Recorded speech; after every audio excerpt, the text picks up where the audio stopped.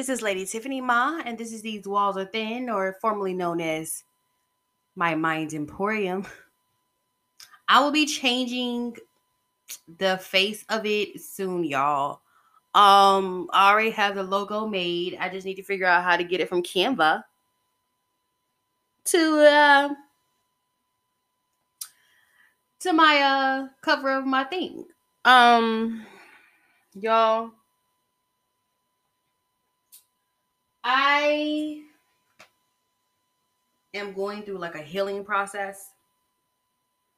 So part of my healing process, because as a Virgo, our healing process is where we don't want to deal with nobody.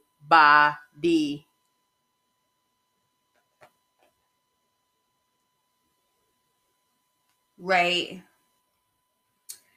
So that's part of my healing process right now. I'm trying to keep myself away from people, keep myself not talking to people, being around people, giving myself company, giving myself the love I deserve.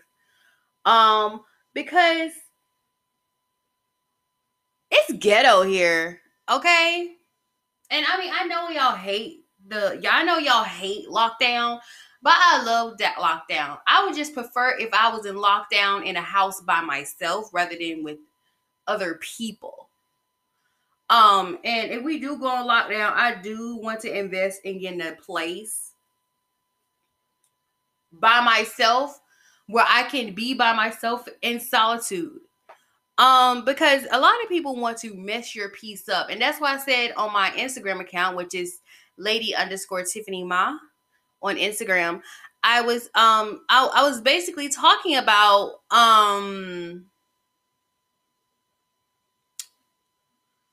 people want you to be angry because they're angry.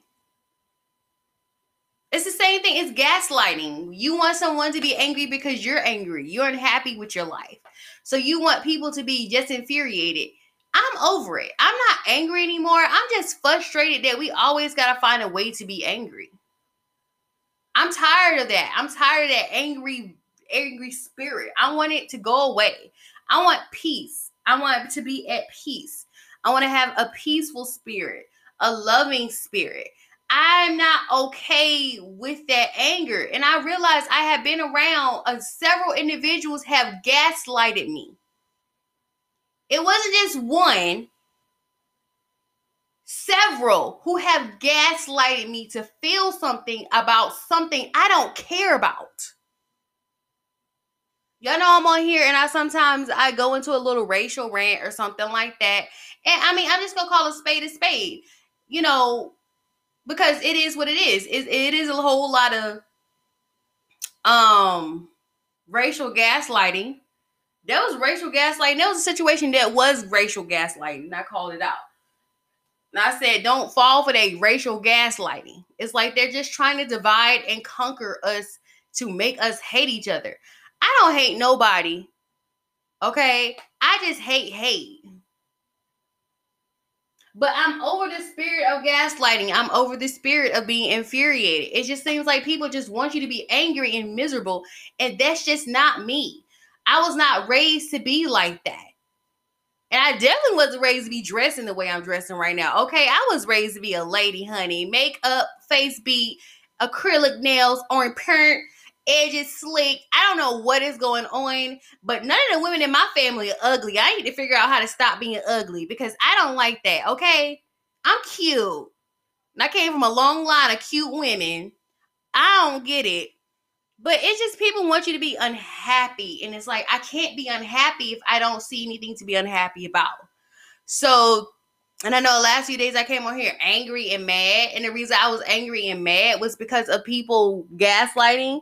And I was angry and mad at people saying stupid coon shit. So that's what I was angry about. So y'all know how I like to get my podcast started. I just wanted to vent about that because I'm just so tired of anger. People want you to be angry and it's hard because it's like it's always something and it takes energy out of you. Like right now I feel refreshed because I let that anger go. Because the last person who gaslighted me, This person literally gaslighted me. And if you knew who that person was, y'all would be like, oh my God, didn't you love that person?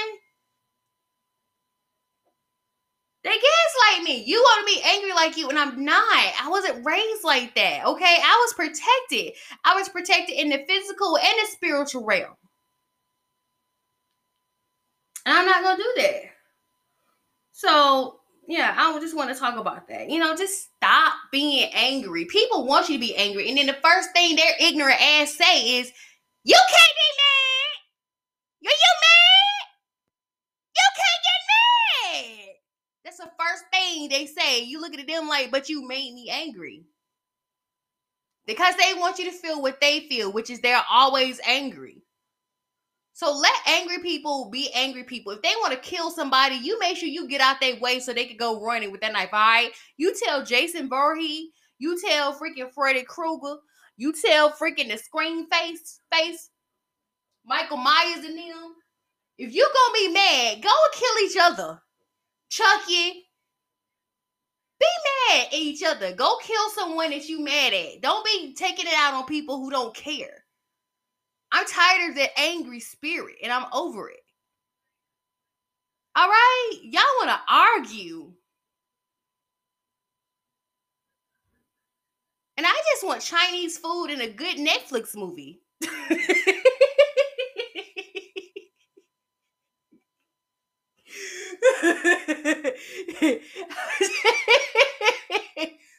Shoot, I'm mad at myself. I started watching scary movies. I forgot about starting my scary movie. I got all these lists of scary movies I want to watch, and Lord have mercy. I'm mad. They moved all the Monster Highs to Tubi. So now I gotta watch Monster High on Tubi. Yes, I love Monster High. I love Monster High dolls. And there's some more dolls that I'm into that even as an adult I would purchase just to have a color coordinated with those dolls. I forgot what they're called. I think they're called rainbow dolls, where they all have the different color hair. They are so cute. I'm investing in one for myself this Christmas, okay? Yes, I'm 31 and 5 in the same sense. But yeah, like, yo, nobody got time for gaslighting angry people. All right. Sure. Y'all understand, when you stay angry and you stay mad at someone, you turn into a Michael Myers. Michael Myers is a creation of not letting go. Let it go. Like Elsa. All right. All right. So this first story. Oh, Lord. Let me see. Some of these stories are funny as hell to me, but some of them are just crazy. This first story is from V103 Atlanta with Midday Ramona. It says congressional report alleges multiple leading baby food branded tainted with toxic metals. The Subcommittee on Economics and Consumer Policies, part of the House Committee on Oversight and Reform, recently released a second staff report detailing dangerous levels of toxic heavy metals in some baby food products. The latest document foiled initial subcommittees reported in February, which found multiple leading baby food brands are allegedly tainted with levels of inorganic arsenic, lead, cadmium, and mercury. Gerber, Beechnut, Happy Baby Organics, Earth Best Organics, Sprout Organic Food, Plum Organic, which Campbell's recently sold, and Walmart's Parents' Choice are among the baby formulas for baby brands. I'm sorry, it's not formula, it's baby food. So that's what the kids get to eat when they're about 5 to 6 months, all right? Not the formula like Similac. Are among the baby food brands cited in one and or both of the congressional subcommittee's reports. Gerber noted that heavy metals are naturally found in water and soil and can become part of certain fruit, vegetables, and grains as they grow. I hate big companies. This is true whether a parent buys them in a grocery store or at the local farmers market. Gerber said it takes a series of steps to reduce heavy metals and deliver high quality and safe baby food. In a statement, Earth's Best parent company said it has consistently supported efforts to reduce natural occurring heavy metals from our food supply and stands ready to assist the subcommittee efforts toward the goal. The FDA has announced an action plan called Closer to Zero, centered around child food safety. It sets forth a multiple phase, science based approach to achieving the goal of getting levels of toxic elements in foods closer to zero over time. This is sad. We got to have like a whole meeting about making sure babies get safe food. Um, and then it's crazy because some of the brands are organic brands. Um, so I mean, when I become a mommy, I guess I'm just gonna be blending up fruit and stuff.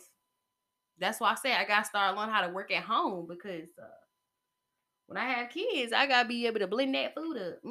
You know, you gotta be careful, even when it's organic, and that's the sad part. The organic food is even toxic. Next story is also, well, no, it's not. It's from Hot 1079 Atlanta, from the Mo Show with Mo Quick Atlanta. It says a Florida man was arrested Tuesday in shooting death of a woman who was on a Zoom call where her 2-year-old fired a gun, official says. The man, DeAndre Avery, 22, the child's father, faces charges of manslaughter and failure to securely store a firearm in the killing of Samaya Lynn, 21, on August 11th, the state attorney office said in a statement.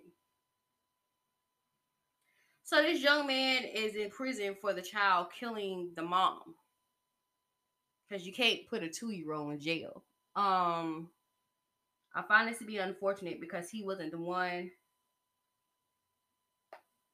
He wasn't the one that shot it, and the baby didn't mean to shoot it. But you got to keep your guns away from your children. So this is very unfortunate, and the father is an innocent soul in this. But in the same sense, when you have weapons, you got to be careful. Especially when there's kids in the house and kids involved. You have to be careful. You got to store them away from the children. The next story is from itsonsite.com, and its contributor is Nayera. It says Wendy manager tosses hot oil on customer at the cold food complaint. Let me tell you this. I got a little short story with this. So, y'all know I worked at Taco Bell before, right? It is funny because I sent the article to my mom. I'm like, oh, loud, what did you do? So when I was at Taco Bell, my mama know that they were trying my pimp hand. Like I said, angry people want you to be angry, so they incite anger. And I was like mad. Like my mom know I was no you buck angry.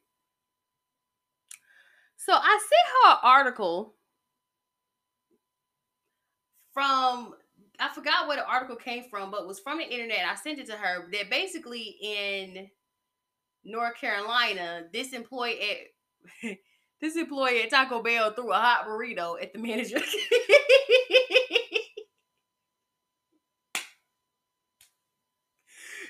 My mom was like, I was hoping it wasn't you. And then I started saying North Carolina, not Georgia. And I was like, yeah. I was like, I see I'm not the only one whose buttons being pushed in these fast food restaurants. For some reason, everybody is anger spice here. So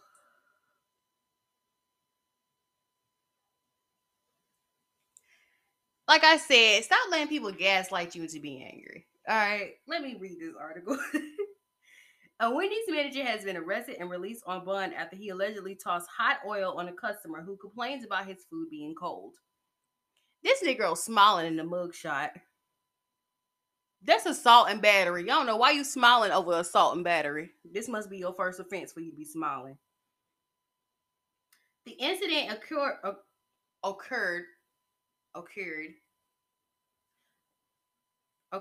on Tuesday evening when the Tennessee Wendy manager, Demarius Pritchett, 23, got into a verbal disagreement with the customer in Wednesday's drive-thru, says WBBJ7 News.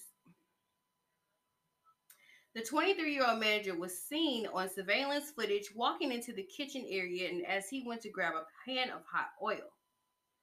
He went on to walk back to the drive-thru and flung it on the customer through the window. According to the report, the customers suffered from widespread burns. I'm pretty sure they did, and that hurt. That shit hurt. Like, oh, when I used to try to cook bacon in the morning, it used to pop, and that grease hurt, which injured his left side and arm. The victim was taken to the hospital after the incident, where he was treated. Yeah, dude, you about to serve some time. Pritchett admitted to throwing the hot oil and said he had been harassed by the customer in the past. Reports said the shift manager was charged with aggravated assault. Sadly, the victim's mother admit that he isn't in the best condition, and she hoped that justice is served. Oh man.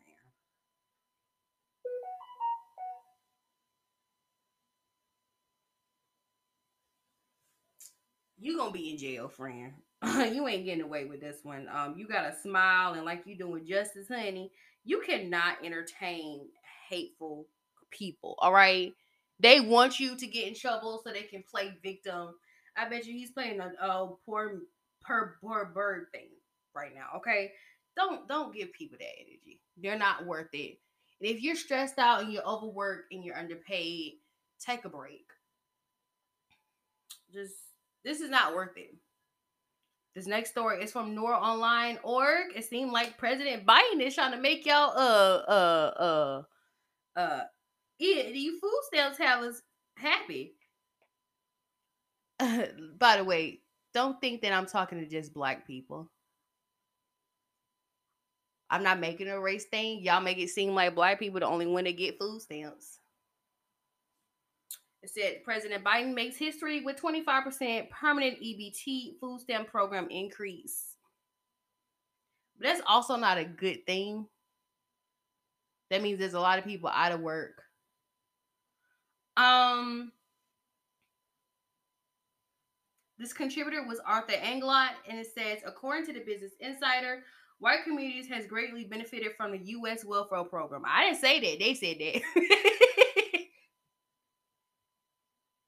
I told y'all I ain't just talking to y'all. Love putting black people out there like we always on EBT cards and stuff, girl. Meanwhile, the black community and people of color have been denied access in greater numbers and multiple occurrence, as it has been confirmed by historians and researchers. The pandemic has exposed this disparity, and the U.S. government has pumped a lot of money, needed cash, into the economy to sustain it. Yet, put the brakes on adopting a wartime economy that expect,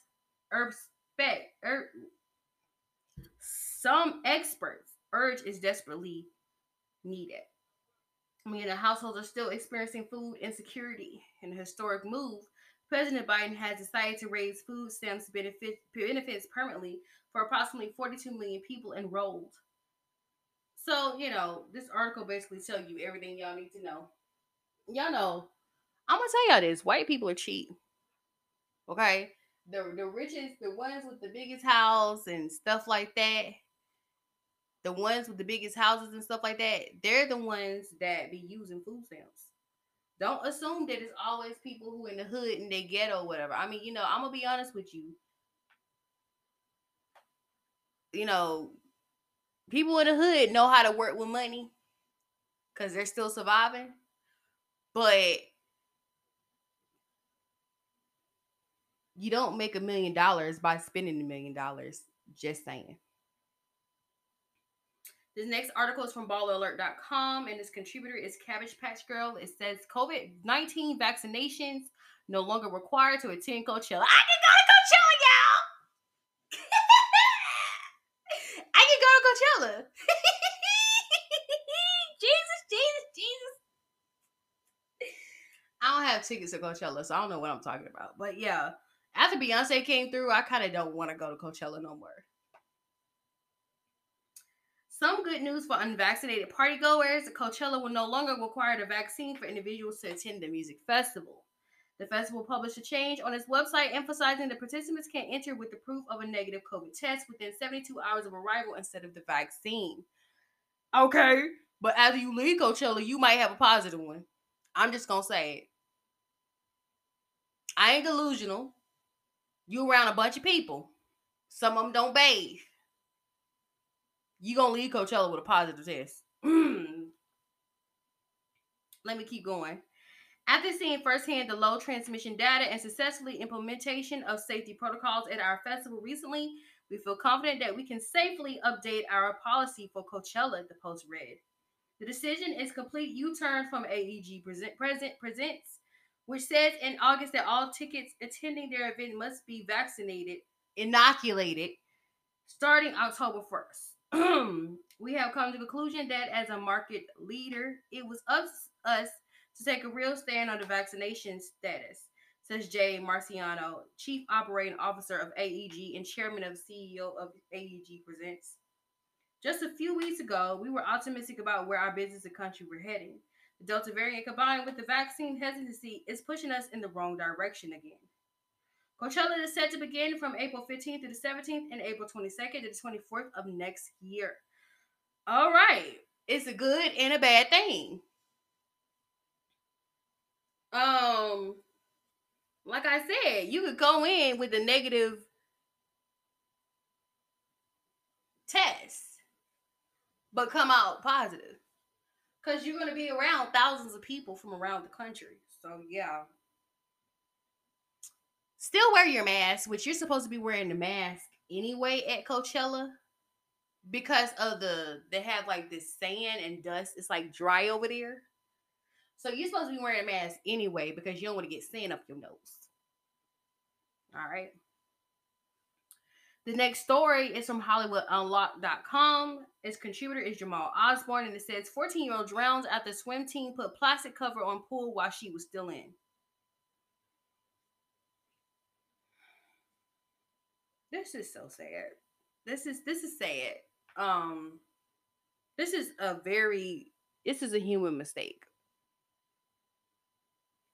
A 14-year-old swimmer drowned after her team forgot she was still in the pool after they covered it with a heavy plastic sheet.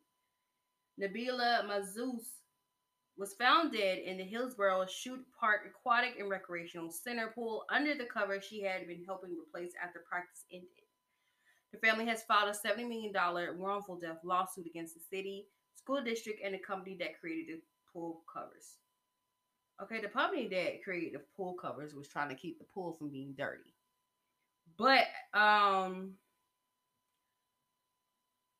don't $70 million is a reach. One. And this was the people who covered it fault. But you can't sue a bunch of teenagers because they ain't got money. This is sad though. My thoughts and prayers go out to a family, but I don't know what you're gonna get out the covers from this.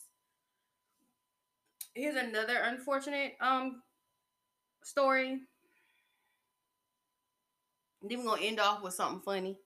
I thought this hilarious. I almost peed myself when I looked at this. But this next story is once again sad and it's just don't just be in a relationship just to be in a relationship. I know a lot of y'all think that being by yourself is bad. Some people may think about being by yourself is bad, but don't just be with somebody. Just don't just stay in a toxic relationship just because you believe that you have to be in one. This next story is from Hollywood, also from HollywoodUnlocked.com, and its contributor is Jamal Osborne, and it says Olympic distant runner found stabbed to death in her home, husband listed as suspect.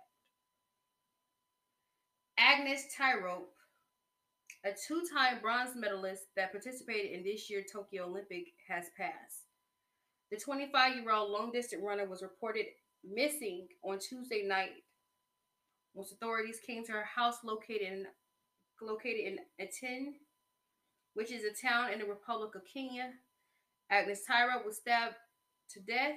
Now criminal investigators have started and police have listed her husband as suspect.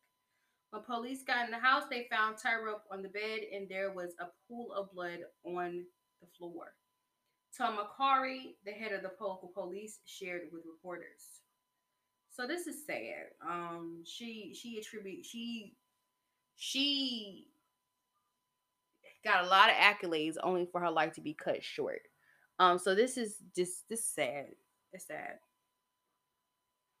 Y'all know I like oh my god. Okay, I gotta do another one. Another sad one, I know. But I have to do this because I don't know why this young lady was holding on to that car like that, but she was. This is from Messy BB underscore, and it says an Instagram model 28 dies after falling from a Lamborghini in Atlanta's Buckhead suburbs. It says a 28-year-old Atlanta woman was killed after falling from a Lamborghini that sped off when she accused the driver of robbing her. Authority says Catherine Kahn started fighting with the man inside a Lamborghini after accusing him of stealing her wallet, identification, and a precious family heirloom. Kahn was reportedly drunk and fighting with the man.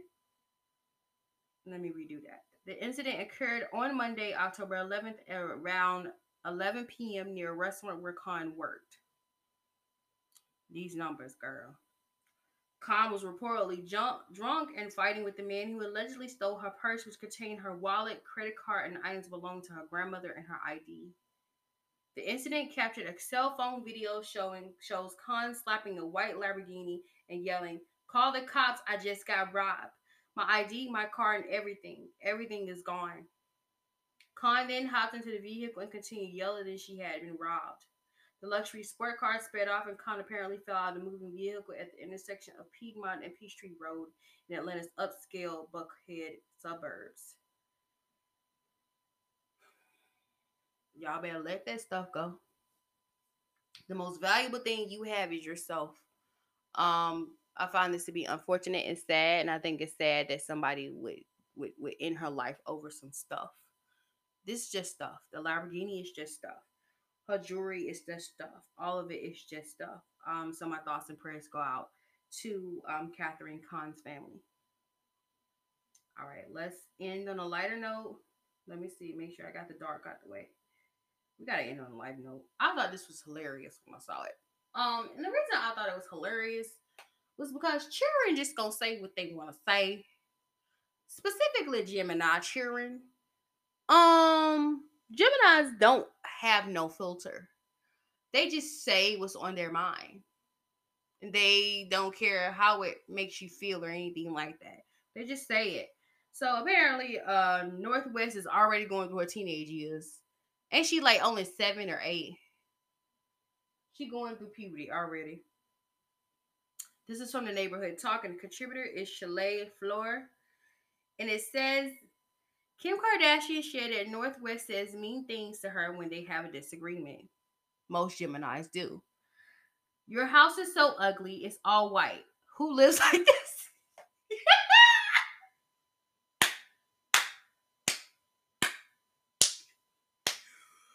Oh my God. Oh Lord. Kim Kardashian and Kanye West's daughter, Northwest, 8, so I was right, she's 8, never hold anything back when it comes to Kim. But this story that Kim shares about North's sharp personality takes the cake. On the premiere episode of Ellen's new digital show, Mom Confessions, Kim opens up about some of the parenting fails she deals with. According to Kim, she feels she is very gullible when it comes to her children. She says she is gullible of a good bribe. She's guilty of a good bribe. Oh, Lord. And tries not to lie to her children about anything that they're getting and anything now that they're getting older. I understand that. Well, I don't have kids, but I understand you don't want kids to think you're lying. She says, I really try not to lie to my kids, she explained. I was doing that at the beginning to try to get them out of the house or try to go into a play date or things like that. And I just realized quickly it wasn't good to work for me. It wasn't going to work for me. And I'd rather be honest with my kids. Also on the show, Kim also shared how mean her daughter North can be when they have a disagreement. Kim shared that North tries to say mean things to her, make her feel bad about anything going on in her house or her life. She's a typical Gemini. Every time I get into some kind of disagreement with my daughter North, she thinks this is a dig to me. She'll say, your house is so ugly, it's all white. Who lives like this? Kim recalled. She just thinks it gets to me, and it's kind of mean because I like my house. Girl, she better chill out. That concludes today's topics.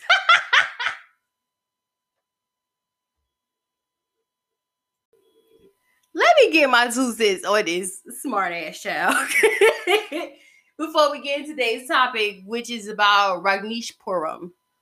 And I watched a documentary on that, honey, girl. Anyway,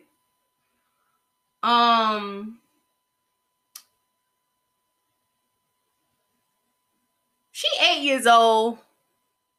And I mean, I'm not one to say beat your child's ass, because I don't believe that. But I will say she needs some, in words of Migos, some straightening. When you mad at me, like I said, she's a typical Gemini, and Kim's probably used to it because she deal with it with Kanye. So when Kanye mad at her, he probably sit there and say nasty things. No, Gemini say nasty things they don't mean, and then they just say nasty things. Okay, they know they ain't supposed to say them. They just be saying them because they mad. All right. So she's being a typical Gemini, but she needs some pulling aside, saying, "Girl, listen, let me tell you something. All right, when you get your own house, which we're gonna make sure that by the time you're a teenager, you're gonna have your own little whatever line." And she is, okay. North's gonna have a business by the time she's freaking 14. Until you get your own house, dear, you're gonna deal with this ugly ass White House.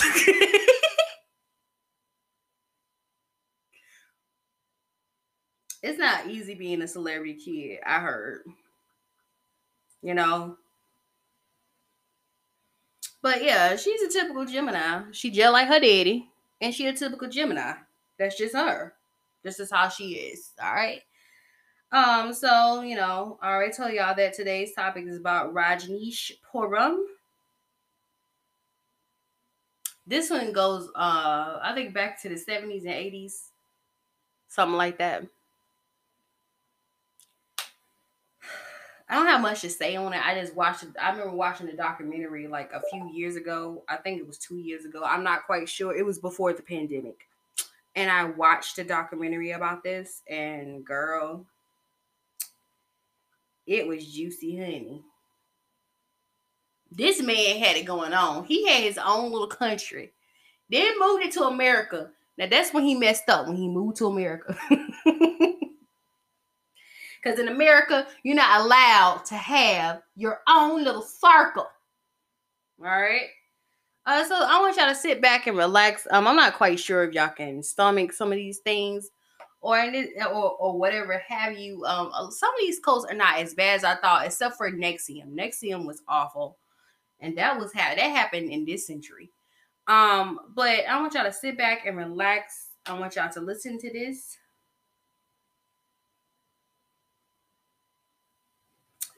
Topic, girl, this story right here.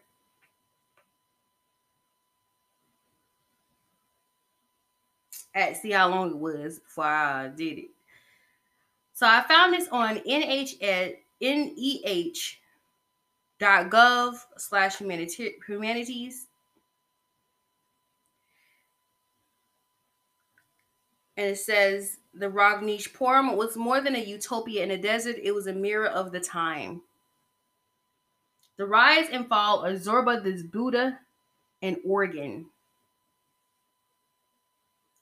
The rapid rise and sudden collapse of Rajneeshpuram in Central Oregon during the 1980s is surely one of the most remarkable tales in American religious history. Named after the iconoclastic Indian guru, Bhagwan Sri Rajneesh, aka Osha, he has since passed, so he passed in 1990. Rajneeshpuram was widely creative religious community that brought together thousands of young devotees from all over the world to create a kind of free love, new age utopia in the Oregon desert. And we're kind of fiending for that again, right? Everybody went to face fiending for that, but you got to be careful with it. Far ahead of its time in the use of organic farming, recycling, and the blending of the Eastern and Western spirituality, Rajneeshpuram was initially at least an astonishing successful social and religious experiment that attracted thousands of visitors and generated millions of dollars in income. Yet, within just a few years, the movement went quickly off the rail and finally collapsed amidst a stunning array of criminal activities.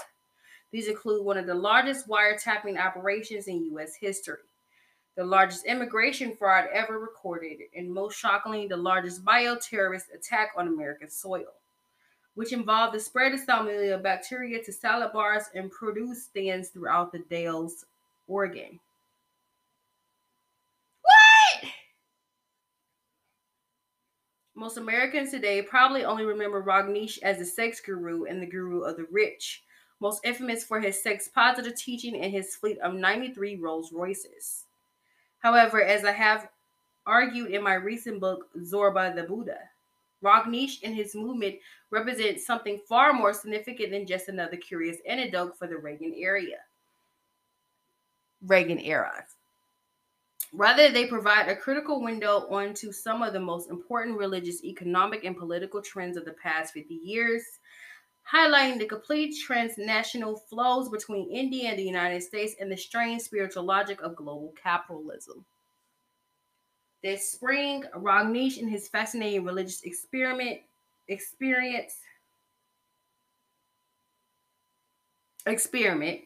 has have also been brought back to public attention through the new Netflix series Wild Wild Country, directed by the brothers McLean and Chapman Way. The series blends vintage film clips with personal accounts and contemporary recollections from members, local residents, and journalists.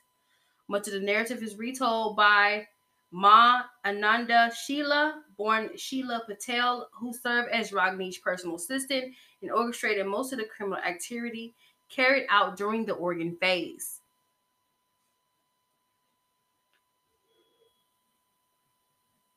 Just to let y'all know, I think Oregon is one of those states that's majority white. So, this wasn't going. Let's just say this: it was just not going to stay the way it was going to stay. If you're a brown or black person and you show your wealth with 99 Rolls Royces, yeah, no. Mr. Bhagwan. Sir, no, sir, no. Let me continue. The filmmakers apparently tracked Sheila down in the forests of Switzerland, where she had relocated after serving 29 months in prison for her involvement in the crime of Rajneeshpuram. Sheila's account is supplemented and also complicated by a range of other perspectives drawn from local citizens, former members, and law enforcement officials that paint a complex and general sympathetic portrait of one of the most controversial and at the time simply baffling religious experiments of the past 50 years. See, I tell you, women be getting away with crimes. They'd just be as guilty as men. But she did serve time in prison. The 6 episodes trace the development of the movement from India in the 1970s to the final collapse of the Oregon Ranch in the 1985. Ooh, he had a nice little 15-year run. In the first episode, we see early footage from the first ashram in Pune, India, which was vibrant, wildly eclectic community that combined elements of Western psychology and encounters groups with various forms of Eastern spirituality. The directors interspersed footage of Rajneesh's early lectures, known for their iconoclastic and irrelevant rhetoric, with reflections from Sheila and the other followers, the early followers, who tried to explain the powerful charisma of the guru and his hypnotic appeal in so many younger Westerners at the time. The second episode recounts the move to America, the establishment of the new Rajneesh movement in Oregon, and the first conflict with the local residents of the small retirement community of Antelope. In the third episode, the film examined the growing influence of Sheila in the community and Rajneesh's attempts to sway the election in Wasco County. These efforts include the infamous Share a Home program, through which thousands of homeless people from all over the U.S. were bused on the ranch and registered to vote, a fairly transparent effort to swing the election in favor of Rajneeshpuram. The fourth part then delved into the truly bizarre and violent phase of the community, which culminated in the spread of salmonella bacteria at various sites in the Dells in an attempt to suppress voters' turnout among the growing numbers of critics of the movement. The largest act of bioterrorism in American history. The salmonella attack sickened over 700 people and was apparently only a dry run of even more ambitious plan to poison the city's entire water supply. Girl. Ooh, girl. Mm. A lot of these cult leaders sound like villains in superhero movies. I think that's the only reason why it turns me on, because I love villains in superhero movies. But I like it when it's fictional, not real. When it's real, it gets scary. Let me continue. In part 5, we follow the growing split between Rajneesh and Sheila over these incredible radical activities, which has also attracted the attention of the FBI and the state attorney general. And finally, in part 6, the series examined the collapse of Rajneeshpuram as Bhagwan himself fled the ranch and Sheila had several cohorts were arrested in Germany, facing a staggering array of criminal charges. Perhaps the most powerful, original, and effective feature of Wild Wild Country is its use of vintage footage to capture the intensity, dynamism, and often sheer weirdness of Rajneeshpuram. Like others outstanding documentaries such as Jonestown, produced by PBS American Experience, Wild Wild Country use no narrative voiceover, but instead allows original footage to tell the story, which is for the most part extremely effective. The series also does an admirable job of recounting the story with all of its criminality and violence in a balanced way that helps the viewer empathize with both sides in the conflict. More than just another cult that went off the deep end, Rajneeshpuram is portrayed as an innovative religious experiment that was also subjected to xenophobia and intolerance by the local Oregon residents. Resulting conflict was thus a kind of mutuality in reinforcing spirits of mistrust, paranoia, and hostility on both sides that very quickly spun wildly out of control. Despite its entertaining, provocative, and sometimes jaw-dropping narrative, however, Wild Wild Country does have some significant weaknesses that will be evidence to anyone trained in humanities. The most pronounced of these is a general lack of attention to the specifically religious nature of Rajneesh's teaching, or more accurately, what he called a kind of religiousless religion. Despite some of the effort to describe his philosophy and some of the group's practice in the first episode, the film does not give the viewers much idea what was compelling about this particular guru.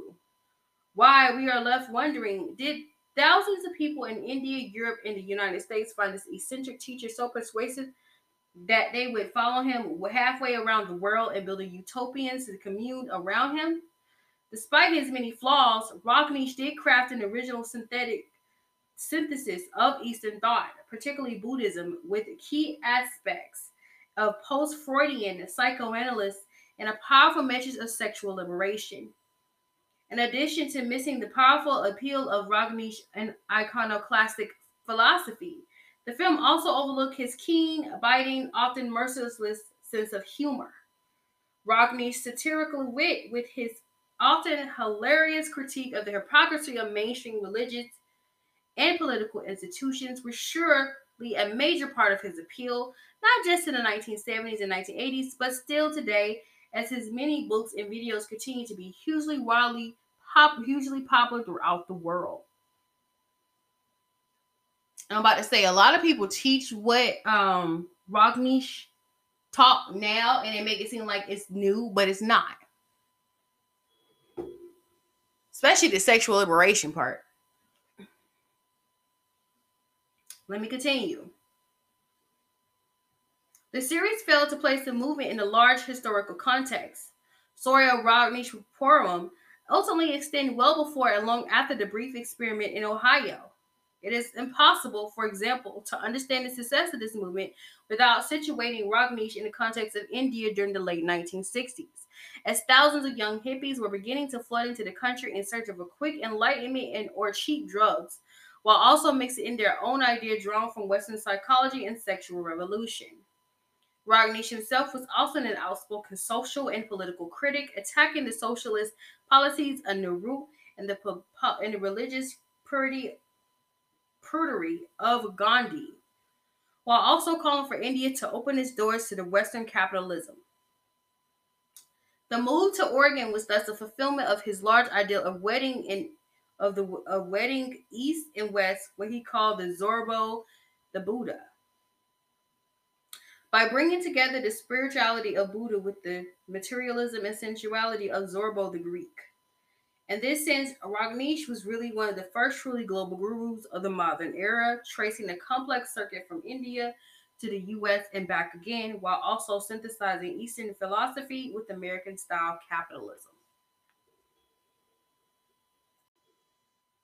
The truth of the matter is, when we deal with this and we talk about this, he attracted Americans, and America was okay with him because he did teach capitalism and he did teach an American way of life. The issue is that he had 99 Rolls Royces and he tried to win over dairy white bread area. They would have left him alone if he didn't try to contaminate the water. He had some power. He could have took over the whole nation, honey. But he started doing that little silly stuff like you villains like to do.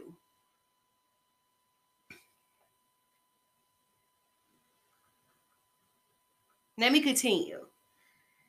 If the series had been able to capture more of this broader historical and religious context, the viewers might understand this movement as something more than just another oddball cult that popped up during the Reagan era. Instead, it might be seen as a powerful reflection, indeed, even a microcosm of much large spirituality, economics, and global trends over the past 5 decades. That concludes this article. Y'all know I gotta give my little 12 cents over here about this whole situation. I already told y'all where he went wrong. He went wrong thinking he could take over a dairy white town. And then he started doing little nasty stuff like putting salmonella and stuff and things like that. But his teaching, because he's been gone for 31 years now, it's still used to somewhat a degree these days. Americans love adding Eastern culture to everything. You know, people love Confucianism, Buddhism, people love yoga. Y'all definitely love the Kama Sutra. Let's speak about that. Mario was supposed to teach me about the ghetto one. And that's a mixture of Western and Eastern culture, ghetto Kama Sutra. See what I'm saying? We love Asian culture here. Okay. Whether it's India is an Asian country, y'all. Indian, Japanese. Specifically, we like Indian Japanese. It's something very beautiful about Indian culture to me. I don't know what it is. I like the saris are gorgeous. The colors they wear during their weddings is gorgeous. Same thing with Nigerian culture and what they wear during their weddings. It's just so beautiful and colorful. And Indian food is the bomb diggity. So we love combining our culture with their culture. You know, it's nothing like adding some color to a blank canvas.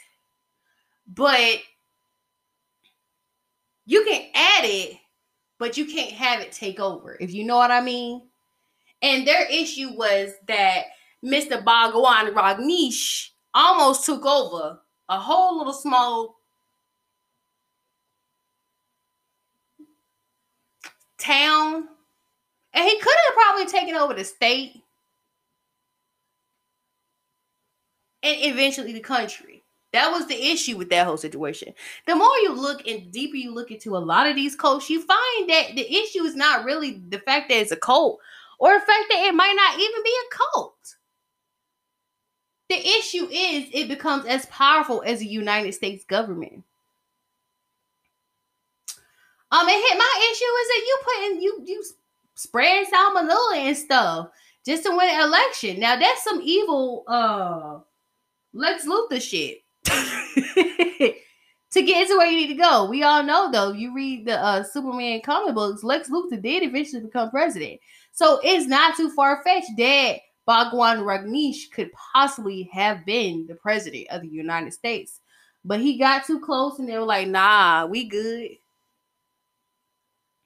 We're going to go ahead and take y'all down. Y'all going to go ahead and serve some time in prison. Mm-hmm. But people still follow, okay, Bhagwan Rajneesh teachings, okay? People still follow it. There's nothing wrong with his teaching, but it's something wrong when you're trying to make people sick through poisoning their water. With that being said, I hope you guys love this podcast. Okay, I hope you enjoyed this podcast. I hope y'all have a lovely, beautiful Thursday. This week has went by really fast. Guess time goes by when you're having fun, and then it doesn't go by because when you start doing things you don't like, it seems like it's forever. It seems like 24 hours is too long, and it's just we always find a way to complain about something, but it's not really anything to complain about. Anyway, tomorrow's podcast is going to be about Angel's Landing.